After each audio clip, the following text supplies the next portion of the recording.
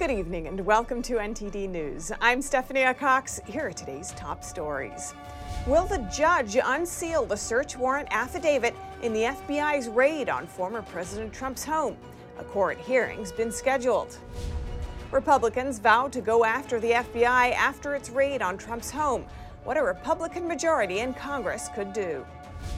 President Biden signs the Inflation Reduction Act into law, expanding government power over taxes.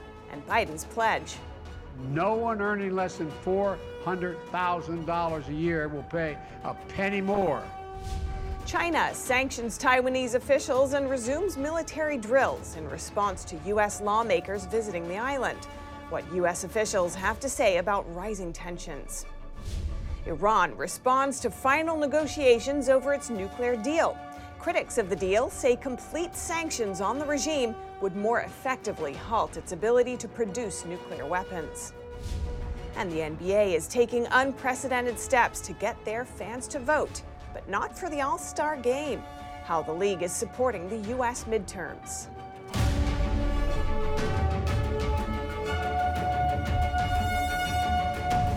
We have more updates on the FBI's raid on former President Trump's Mar-a-Lago estate. The federal judge overseeing the case is now scheduling a hearing. U.S. Magistrate Judge Bruce Reinhart approved the search warrant for the FBI raid on Trump's home. He's avoided ruling on whether to unseal the warrant affidavit. Instead, he has a hearing this Thursday to hear arguments in person. Judicial Watch and a number of other businesses and groups filed motions to unseal the documents 2 days after the raid. They argue that it is essential that the public understands as soon as possible the basis for the government's action. Meanwhile, the Justice Department argued to the court that keeping the documents sealed would protect the integrity of an ongoing law enforcement investigation that implicates national security. Trump's son, Eric Trump, spoke about what his family would do next in an interview with Fox News Monday night. You still have the surveillance tape, is that correct? Are you allowed to share that with the country? Absolutely, Sean, at the right time. And your body cam point was spot on. That's why cops wear body cams. They don't tell you to turn off cameras. They want transparency, and that's not what happened here.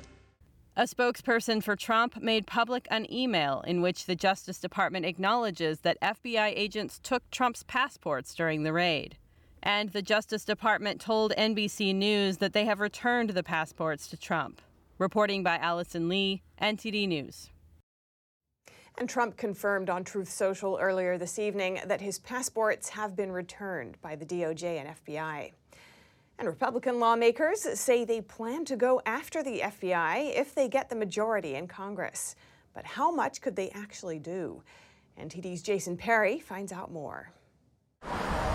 The FBI raid of former President Donald Trump's home has left many people with concerns. Recently, Republicans said if the GOP wins the majority in Congress, they are going to do something about it. House Republican majority will leave no stone unturned when it comes to transparency and accountability into the brazen politicization of Joe Biden's DOJ and FBI targeting their political opponents. Mike Davis, founder of the Article 3 Project Defending Rule of Law, explained that under the Constitution, there has to be a detached judge to sign the warrant. He further added that the same judge who signed the warrant to raid Trump's home recently recused himself from the Trump versus Hillary lawsuit. If Judge Reinhart had to recuse 6 weeks ago, how did his judicial conflict go away in the last 6 weeks? The clear answer is it didn't.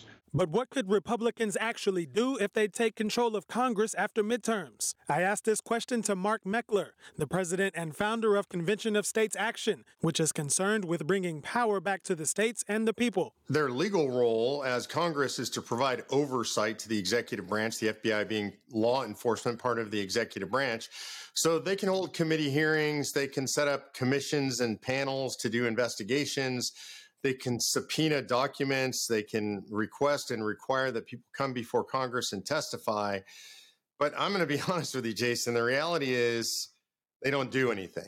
He also mentioned that the House of Representatives has the power of the purse, and they can withhold funding from the FBI until they work through certain issues.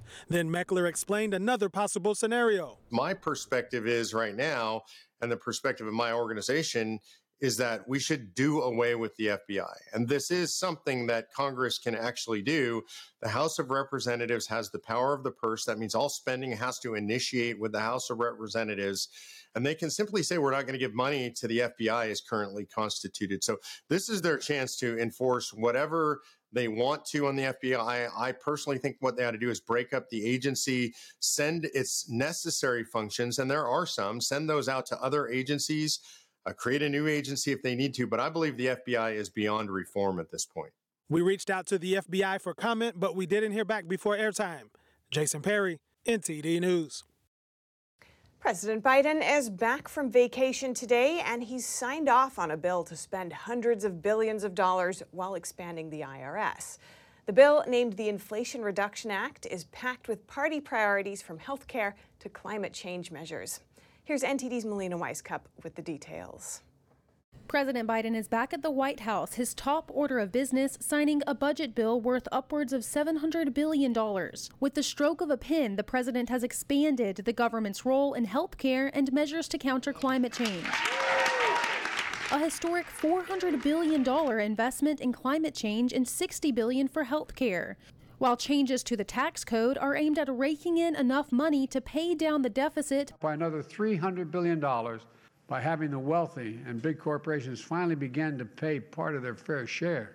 The bill caps the price of prescription drugs at $2,000 per year, with insulin capped at $35 for Medicare recipients. And the authorization of Medicare to negotiate some drug prices. And tax credits will go to those who start shifting towards renewable energy. Democrats on Capitol Hill swiftly and single-handedly passed the bill last week, without a single Republican vote. With only 50 Democratic votes in the Senate, over an intransigent Republican minority is nothing short of amazing. Republicans have criticized the bill, calling it inflationary, particularly taking issue with the hiring of tens of thousands of new IRS agents. Nevertheless, the president promises it won't increase audits on low and middle-income Americans. And I'm keeping my campaign commitment. No one, let me emphasize, no one earning less than $400,000 a year will pay a penny more. While some economists have signaled their support for the new law, others have suggested it will not lower inflation as intended. Reporting in Washington, D.C., Melina Weiskup, NTD News. Also today, the Department of Education announced it'll automatically cancel nearly $4 billion more in student loan debt. This move will affect more than 200,000 former students who attended the for-profit ITT Technical Institute. The institute shut down in 2016, shortly after the government pulled the plug on its federal funding because the school had failed to show it was in compliance with certain accreditation standards. Now, in total, President Biden has canceled nearly $32 billion in student debt. It mostly affects borrowers who were defrauded or those who are permanently disabled. Biden has extended the pandemic-related pause on federal student loan payments several times. The current pause is set to expire at the end of this month. And in election news, primaries in Wyoming today. Will Liz Cheney keep her seat in the House? According to polls, a Trump-backed candidate is expected to win.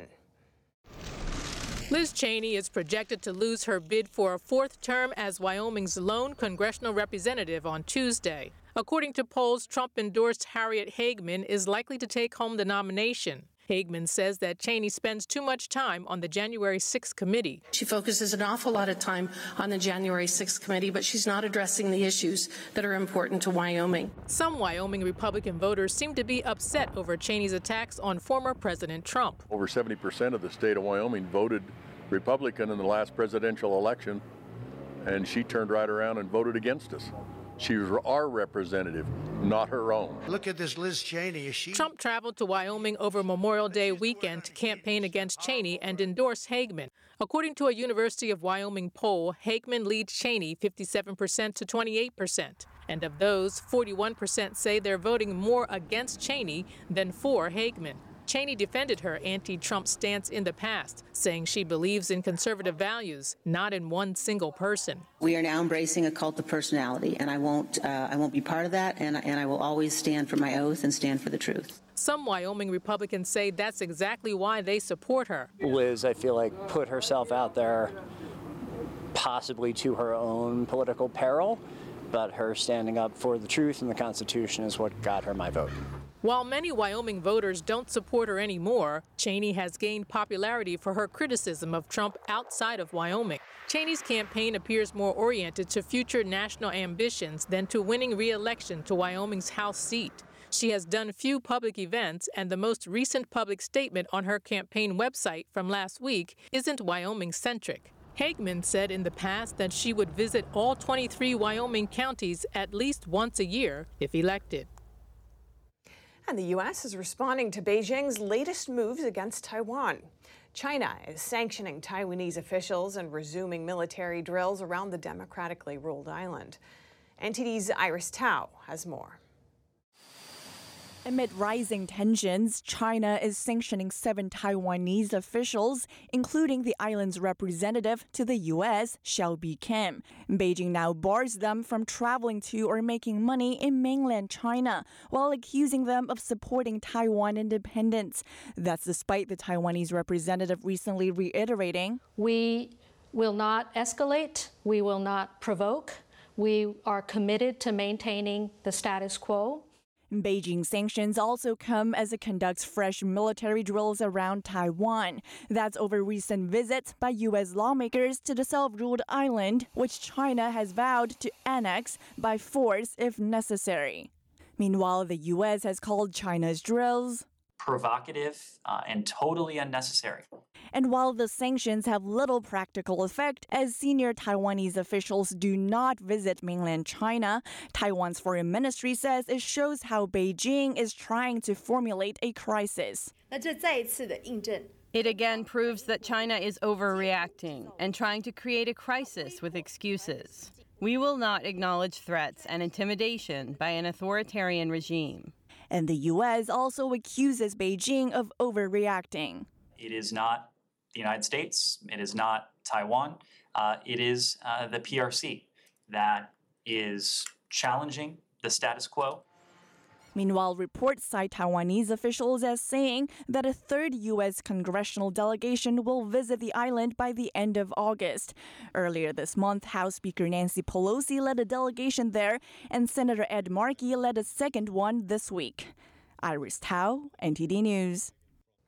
And turning now to Iran. The regime today submitted a response to what's been described as a final roadmap in negotiations that aim to restore Iran's nuclear deal with several world powers. A deal that critics have long decried as dangerous. Earlier today, I spoke with Bart Marcois, a former Bush administration official who served as Deputy Assistant Secretary for Policy and International Affairs at the Department of Energy, for his take on the latest developments. Bart Marcois, welcome to our show. Thanks for joining us. Thank you. Nice to be here. Thank you, Stephanie. Now, Iran has submitted its final response to the EU's final proposal on the Iran nuclear deal. Apparently, they're asking for flexibility from the U.S. So what exactly is holding this deal back? The whole deal has been skewed from the start. It's a bad deal, and we should walk away from it. There should never be an Iran deal in the first place. All they ever do is ask us for flexibility, and you notice they never give any flexibility from their side. The whole point of the discussions here is supposedly to make sure they never develop nuclear weapons. But the point for the Iranians has been to delay and slow roll and distract the United States and our allies while they develop their nuclear weapons. Once they develop them, what are we going to do? And as you know, there have been a series of attacks on U.S. soil that are allegedly linked to Iran. Do you think these complicate the talks at all? They should be complicating it. It's not just Joe Biden. This is a concerted effort by Barack Obama and the people from the Obama administration to push this deal through. I like to make fun of Joe Biden because he's an easy target, But he really is not in charge of this. This is Barack Obama's deal, and Barack Obama has been pushing it since the day he became president. And he's treating Biden's term as his third term, and he is pushing this deal through. For some reason, he wants Iran to have nuclear weapons. That's the only conclusion I can draw from it.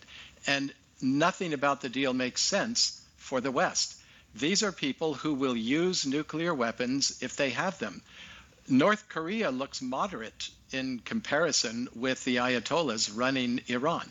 We have Salman Rushdie being attacked, nearly murdered. He's probably blinded for life. He'll probably have liver damage for life. They've probably shortened his life by 10 or 15 years.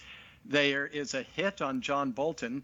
He cleverly said, I'm a little embarrassed that the price tag is only a tenth of what Salman Rushdie's life is worth. But they are actively attacking people on our soil, members of our government. Bolton is not the only one. There are several other people. Mike Pompeo is being stalked. There are several other people whose names are not as familiar to the American voters. But they're attacking people from the American government, and we're sitting there, sucking our thumbs, pretending that it's not happening. And it's shocking to me. We are letting them get nuclear weapons, and we're leaving it up to our one tiny but mighty ally to do something about it. And critics say that continued negotiations after these attacks signals U.S. weakness worldwide. What's your take on that? It does. It does. This is a signal to everybody. It's a good thing that Taiwan, for example, has such strong support in the United States, strong bipartisan support among voters, among state legislators, governors, members of Congress, senators, because the administration would sell Taiwan down the river in a heartbeat if it weren't for the broad, strong support of all the American people for the people of Taiwan.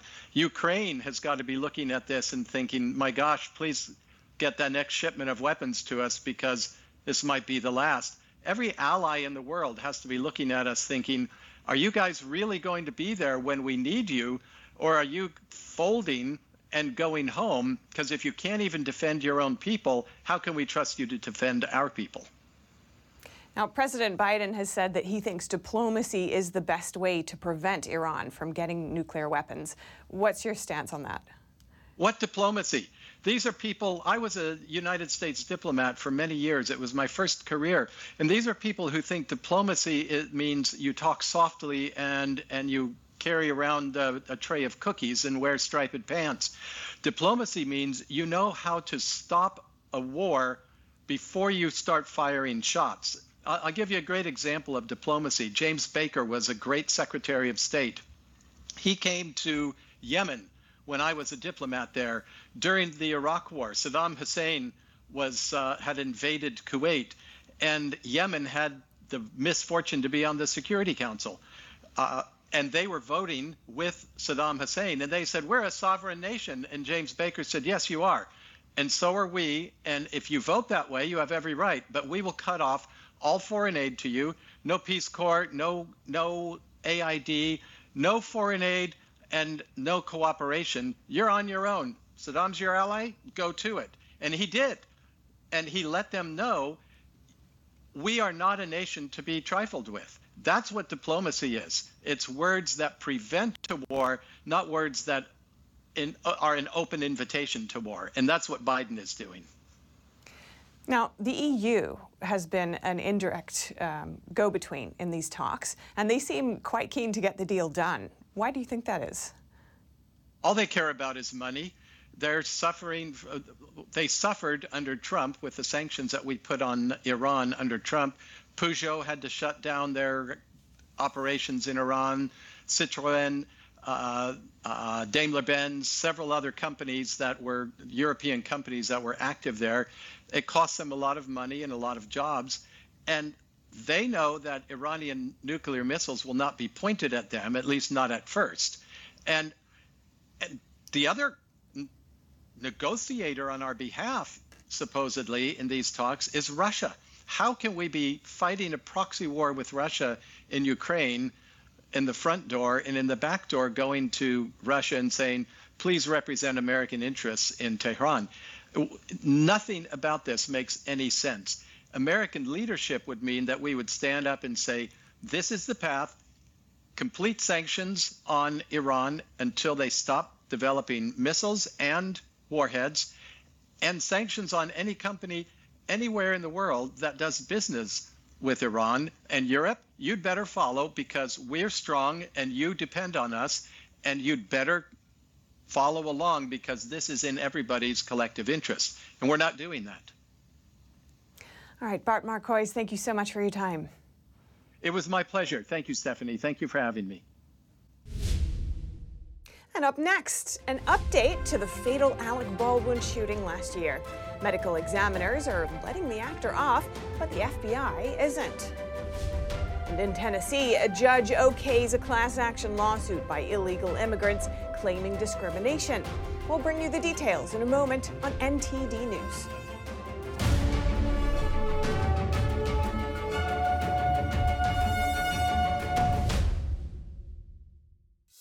At The Nation Speaks, we don't just scratch the surface. We want to go wide and deep, understanding of the issues of the day. We really make a big effort to bring on different voices onto the show. We don't just talk to experts and newsmakers, which of course are extremely important, but we also want to hear from the American people. So the people who are impacted by the policies and issues that we're talking about, because what they have to say is just as important to the national conversation.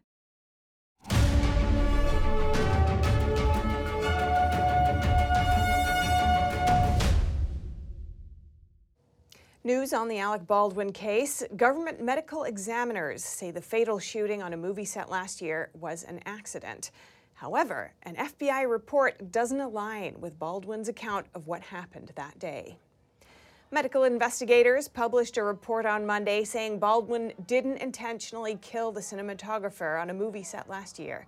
The investigators concluded it was an accident because they say there was no obvious intent to cause harm or death. They also say there was no proof that the revolver was intentionally loaded with live ammunition.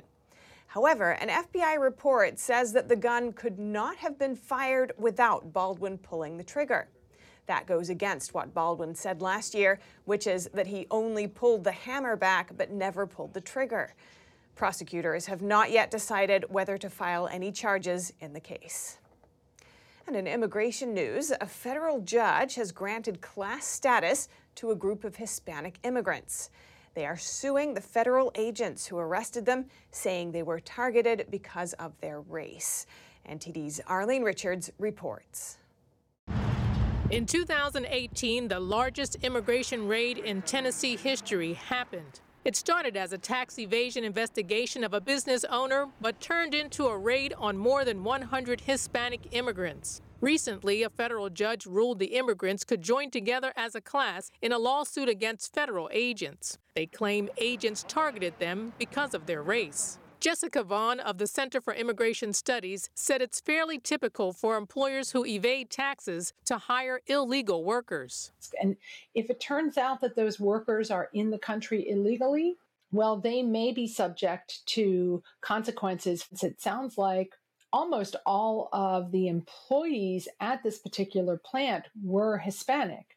So it may be difficult to show any discrimination if they acted against everyone. But I wondered if the legal system had changed since 2018. Do you think the court will review this differently than the court might have reviewed it back in 2018? No, I think the court will be applying the same standards of review and evaluating this in accordance with federal law. But one potential difference in this moving forward now under the Biden administration is we need to watch whether or not the Biden Justice Department and Biden Department of Homeland Security will be defending these agents as vigorously as probably would have been the case under the Trump administration. NTD reached out to the Department of Justice, but we didn't hear back from them before broadcast time. A spokesperson for the Southern Poverty Law Center told NTD in a phone conversation that the workers' attorneys won't comment because they don't want to litigate this case in the media. Arlene Richards, NTD News, New York. American Airlines is betting on supersonic travel. The company just agreed to buy some jets from airplane maker Boom Supersonic. It's the second major U.S. airline to do this in the past 2 months. NTD's Phil Zoe reports. Sonic boom. Supersonic speed is when you're traveling faster than the speed of sound, or Mach 1. Right now, commercial airplanes travel at around 600 miles per hour, which is just under the speed of sound, at around 800 miles per hour. The biggest luxury we have in life is time. Kathy Savitt, president of Boom Supersonic, says they're building a plane that can go twice the speed of that. Our flagship product, Overture, will be a completely sustainable supersonic airliner flying 65 to 80 passengers, going Mach 1.7 over water and Mach 0.94 over land. That makes New York to London in 3 or Seattle to Tokyo in 4 hours all possible. American Airlines is buying 20 of these planes, while United is buying 15 of them. But is there anything even faster? Basically, you can fly from New York to London in 1 hour. Mikhail Kokorich says yes. Some call him the Elon Musk of Russia. Others the next Igor Sikorsky, the inventor of the helicopter. He's actually the CEO of Destinus, a company trying to build a hyperplane that travels at Mach 5, which is 5 times the speed of sound. We love speed because our life is very short, and we measure our distance with a time, not with a distance. So we say, hey, we're living in 5 hours, like on 2 hours of flight. Kokorich says air travel today is too slow. If flights were shorter and faster, people would get to see more of the world more often. If you like to live in Bali, or you like to live in Dubai because of zero taxes, or you want to live in Costa Rica and go to New York just for the meetings and fly the same day back and sleep in your home, it will change the life of millions of the people. Kokorich says he expects his hyperplane to start delivering cargo in around 5 to 7 years, but for passengers who will have to wait a decade or more. But even for Boom Supersonic's plane, first test flight is not scheduled until 2026, and it isn't expected to carry passengers until 2029. Phil Zoe, NTD News. And if you have any news tips or feedback for the show, you can email us at eveningnews@ntd.com. And coming up, a university in California is now cataloging when people oppose critical race theory. We'll look at how much opposition CRT is getting and what places don't want the theory in their schools. And the NBA is encouraging Americans to vote in the coming midterm elections. They're doing what they can to make sure everyone is free on Election Day. Dave Martin has more when we return on NTD News.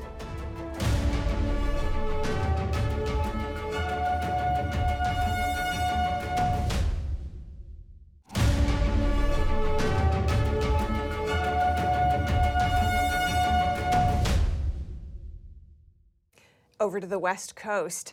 A public California university is now tracking and making records of any opposition made to critical race theory. A team at the University of California, Los Angeles has created a national database to, quote, track attacks on critical race theory. UCLA's Critical Race Studies program, part of the university's School of Law, developed the database titled the CRT Forward Tracking Project. Program researchers have screened 24,000 media articles since August 2021, counting 479 instances of anti-CRT activity. According to the data, most anti-CRT proposals have occurred in Florida, Virginia, Missouri, and the U.S. Congress. More than 20% of the recorded activity happened on the local school board level. Californians have used 5 out of the 8 proposed anti-CRT enforcement measures to push back on CRT at local schools. One instance was when the Placentia Yorba Linda School Board voted to ban the teaching of CRT in classrooms in April, ending months of debate in the Orange County District. Supporters of the ban said CRT is a divisive ideology that pushes a political narrative.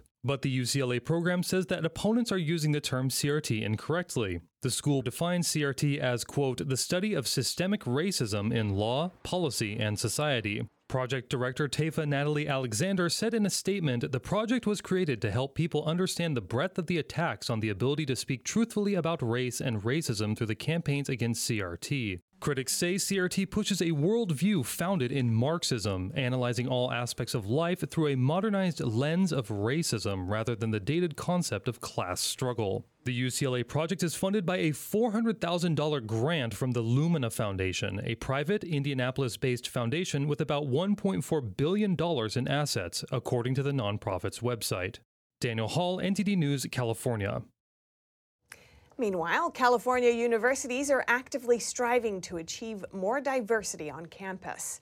This applies to both students admitted and the faculty. But one lawyer says the efforts could lead to more division. University faculty may be facing new types of segregation. That's according to Daniel Ortner, a lawyer at the Pacific Legal Foundation.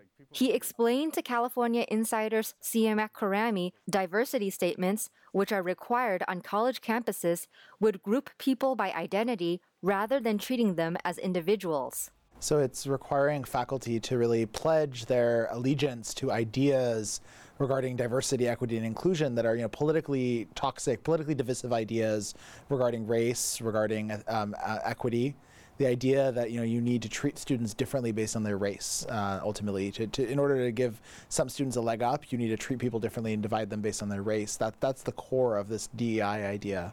DEI stands for diversity, equity, and inclusion.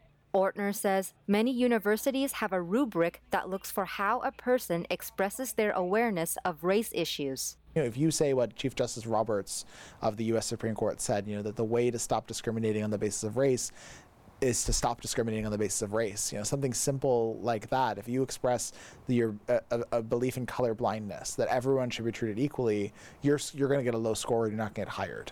Ortner says many UC schools have been doing pilot testing where they only looked at diversity statements when hiring. If faculty did not get a good score, they would not be looked at for anything else. You could be a Nobel laureate. You could be, have a theory to cure cancer. You could be Albert Einstein. It doesn't matter who you are, what your research is. You're not going to get looked at. You're going to get passed over if you don't have a good diversity statement. And so that, I think, is really frightening. It means, they're not looking for the best quality talent. They're looking for those that are most in line ideologically with the mission, with this mission of DEI. Those who speak out with an opposing opinion or who are not in line with the school's ideas are often targeted for investigation. There's a professor that I've spoken to out in Florida, for instance, at UCF, Charles Nagy, who, because he made a tweet criticizing the Black Lives Matter movement and criticizing some of the anti-racism efforts, he was interrogated for 9 hours by bureaucrats at the university. They asked him about every single statement he'd ever made in a classroom for 15 years in order to find a reason to fire him. Ortner has been involved with multiple lawsuits surrounding diversity of thought on college campuses in California. According to Ortner, this hiring process will eliminate diverse thoughts among staff, and as a result, students would not be challenged with new ideas. And now over to sports news. Here's NTD's Dave Martin with today's top stories. Tiger Woods met today with several of the PGA's top golfers at the Wilmington Country Club in Delaware. They're discussing a growing threat, that is the LIV Golf Tour. LIV Golf has lured players to their startup league with events featuring significantly higher purses, guaranteed payouts for every participant, and hefty signing bonuses, reportedly more than $100 million for some at the top just to join. But Woods has been outspoken in his criticism of players switching to LIV. In July, he was quoted as saying they've turned their back on what has allowed them to get to this position. And he's backed up the talk as well, turning down a reported $700 to $800 million to join the Saudi-funded league. Meanwhile, the second FedEx Cup playoff event starts Thursday with the BMW Championship in Wilmington, Delaware. In baseball news, San Diego All-Star Fernando Tatis has been suspended for 80 games after testing positive for clostebol, a performance-enhancing drug that's in violation of baseball's drug policy. The suspension is without pay and starts immediately. The 23-year-old Tatis will miss the final 47 games of this season and the first 33 of next season, although any postseason games the Padres play this year would also count toward that total. The suspension will cost Tatis more than $3 million in salary. For San Diego, though, his loss can't be overstated. The former All-Star has finished in the top 4 of the MVP voting each of the past 2 years. In addition, he was set to star in a stacked lineup with Manny Machado and the newly acquired Juan Soto. The Padres risked a lot of their future, giving up their 4 biggest minor league prospects to acquire Soto and give them one of the most formidable offenses in baseball. Tatis has already missed the entire season with a wrist injury suffered in an off-season motorcycle accident. He issued a statement Monday apologizing for his suspension while saying he inadvertently took a medication to treat ringworm that contained clostebol. The Padres currently hold a 2-game lead over Milwaukee for the final playoff position. And in NBA news, the league has announced they will not hold any games on Election Day, which is November 8, in order to encourage fans to get out and vote. Teams are encouraged to share local election information with their fans as well. The move is unique in sports. The NHL is scheduled to have 11 games played that day, 8 on U.S. soil. The NFL almost never has Tuesday games. This year is no exception, while baseball's World Series is scheduled to conclude the week before. As far as voting is concerned, all 435 U.S. House seats are up for taking, as well as more than 30 Senate races. The NBA's full schedule will be announced on Wednesday. That's all for your sports news today. Back to you, Steph. Thanks, Dave. And coming up, Chinese tech giant Tencent quietly buying shares of the world's largest game developers. What influence could they have over people who play those games? And Russian President Vladimir Putin seeking closer ties with North Korea. In a letter to Kim Jong-un, Putin said the two countries should work together. Find out more in just a moment here on NTD News.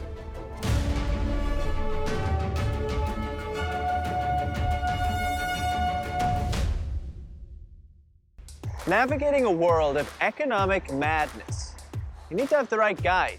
Decisions mean for your tomorrow. We ask why, what's the alternative? Uncover the deeper reasons and the hidden influences, and highlight the real opportunities for profit. At NTD Business, we connect the dots for you. Good evening. Thanks for joining us. NTD Business. I'm Paul Green.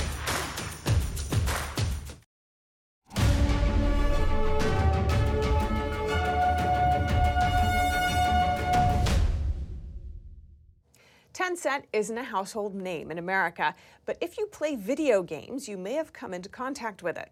And it's quietly building its ownership of the world's largest game developers. NTD's Arlene Richards brings us this story. Chinese tech giant Tencent has been quietly buying a significant share of the world's biggest video game companies. In the first half of 2021, it completed one game-related deal every 2.5 days. It owns 100% of Riot Games, which means it owns the super popular League of Legends. It owns 40% of Epic Games, which is home to smash hit Fortnite, as well as majority, minority, and undisclosed shares in a ton of other firms. Any company in China is completely controlled by the Chinese Communist Party and must support the Chinese Communist Party's direction and goals. Casey Fleming is the CEO of Black Ops Partners, a global risk strategy and counterintelligence firm. Fleming says any technology coming from China is a weaponized technology. It's weaponized to weaken the United States and the values of the West. And the name of that is called hybrid warfare, to weaken your adversary and make you stronger.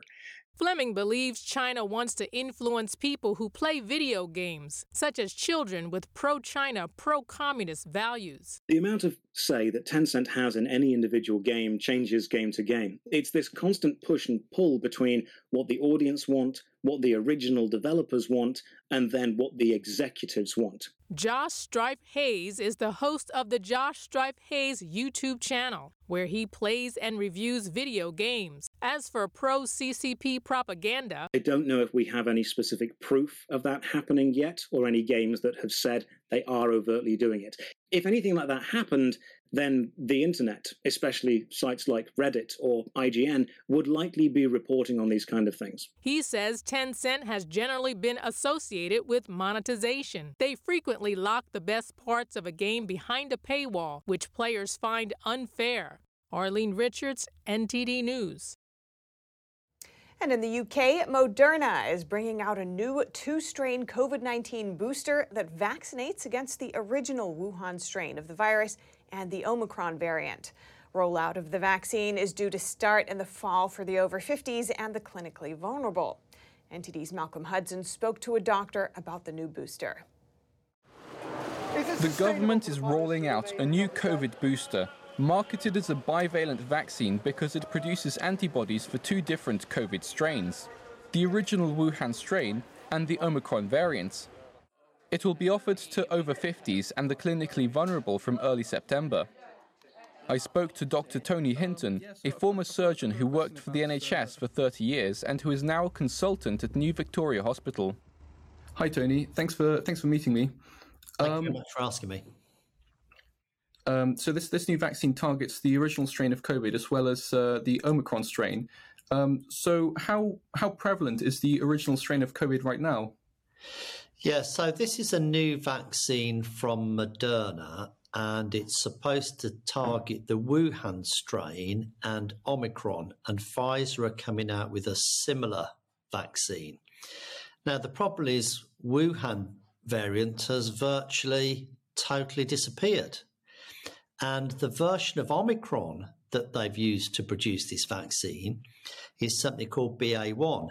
Now, BA1 first originated around about November in South Africa and December in the UK, and that has also virtually disappeared. We're now up to BA5, and by the time they come to give this vaccine in another couple of months' time, who knows what variant will be on by then.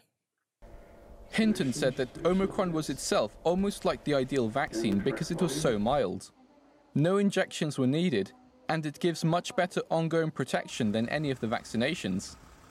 Hinton explained that with a natural strain like Omicron, the body develops immunity to about 20 different parts of the virus, whereas this new Moderna vaccine only produces antibodies for 2 spike proteins, one from the Wuhan strain and one from Omicron BA1. Do you think there will be many people who will actually take this new vaccine? Will there be much uptake with it? Well, I think in the UK, there are many people that have had 2 vaccines. But once you get to the 3rd dose, the booster, the numbers go down. And I think the number that have had a 4th jab has gone down even further. So I think people will get tired of being encouraged to have endless vaccines. Hinton also said he listened to an interview with the director of Moderna on the radio. But he was asked, for instance, did they have any data to show it reduced the chance of getting infected? And basically there was a lot of bluster, but the answer was no, they didn't have any such data.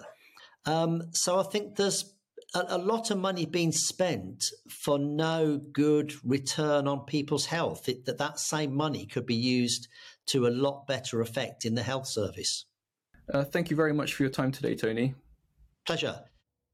And turning now to the Russia-Ukraine conflict. Multiple explosions today rocked Russian military facilities in Crimea. The blasts at an ammunition depot led to the evacuation of thousands and are thought to have caused extensive damage. Russia's defense ministry has called it an act of sabotage. Ukraine's president called for new sanctions against Russia on Monday as he warned of the consequences of a potential catastrophe at the Zaporizhzhia nuclear plant. Shelling near the plant, Europe's largest, has caused widespread alarm, with the World Nuclear Watchdog warning that there could be a disaster if the fighting does not stop. New satellite imagery released by Planet Labs purports to show the aftermath of shelling near the plant, which Russia seized in March. Ukrainian and Russian-installed officials have traded accusations over who is responsible for the attacks. In a late-night Monday address, Volodymyr Zelensky called for Russia's nuclear sector to be sanctioned. If a terrorist state allows itself to completely ignore the international community's demands, and furthermore, on such a sensitive topic, this clearly indicates the need for immediate action. Any radiation incident at the Zaporizhzhia nuclear power plant can be a blow to the countries of the European Union, Turkey, Georgia, and countries from more distant regions. Everything depends only on the direction and the strength of the wind. If Russia's actions lead to a catastrophe, the consequences may hit those who yet remain silent. Meanwhile, a Russian-backed court in Ukraine's Donetsk charged 5 Europeans on Monday with being mercenaries. The men from Britain, Croatia and Sweden were captured while fighting with Ukrainian forces. Russian media reports that 3 of them could face the death penalty. All have pleaded not guilty.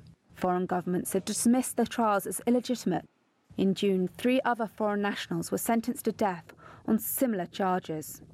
Russia sent troops into Ukraine in February in what it calls a special military operation to demilitarize its neighbor. Ukraine and its Western backers accuse Moscow of waging an imperial-style war of conquest.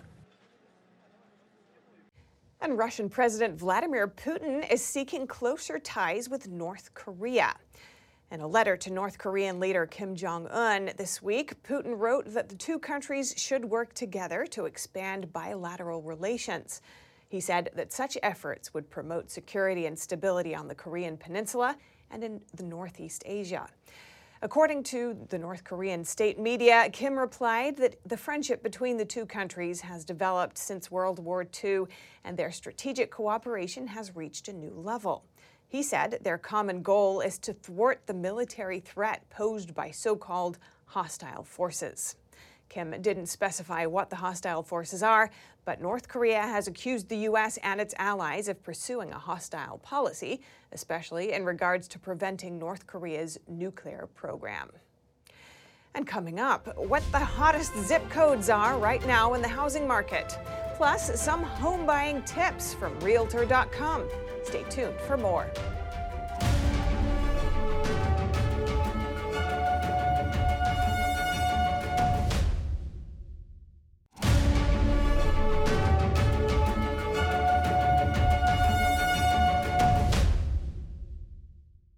The housing market is cooling off in general, but in certain areas it's still very tight. Real estate website Realtor.com just released its annual list of the hottest zip codes in the country today. Ranking number 1 on this year's list is zip code 14618, Brighton, near Rochester, New York. 5 of the top 10 zip codes are from New England, in New Hampshire and Maine.